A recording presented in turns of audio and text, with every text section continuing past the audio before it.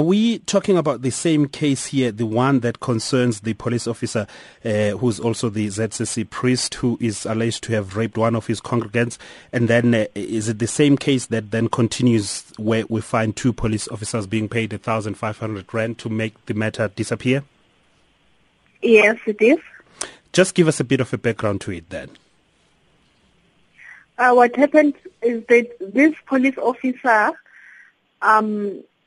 was a priest, and he was helping people after work. So this young lady went to him to look for assistance, and then when she got there, the priest told her to take off her clothes and then so that she can pray for her. And then he said she must lie on the floor. On next thing, he was on top of her, and the lady asked her what was he doing, and he said, I've noticed that you have tokoloshi, and I need to take out the tokoloshi and also to give you so that you get married.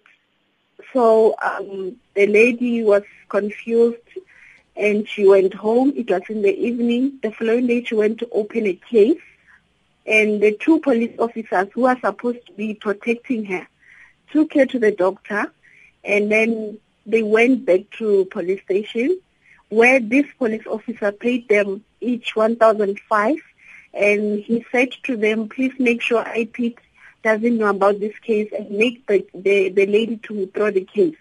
They went to the lady, they made her to meet the police officer who begged her to drop the charges so that he pays her 50,000.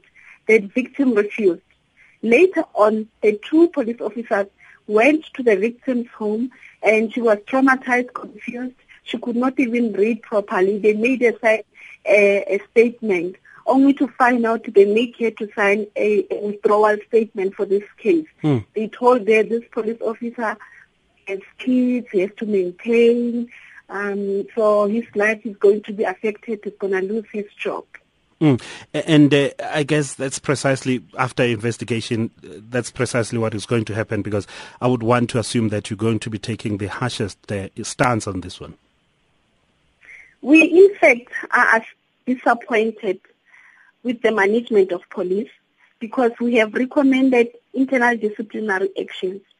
This lady pleaded guilty on an internal investigation, on an internal hearing. They pleaded guilty. Instead of being dismissed, they were moved from that unit to another unit.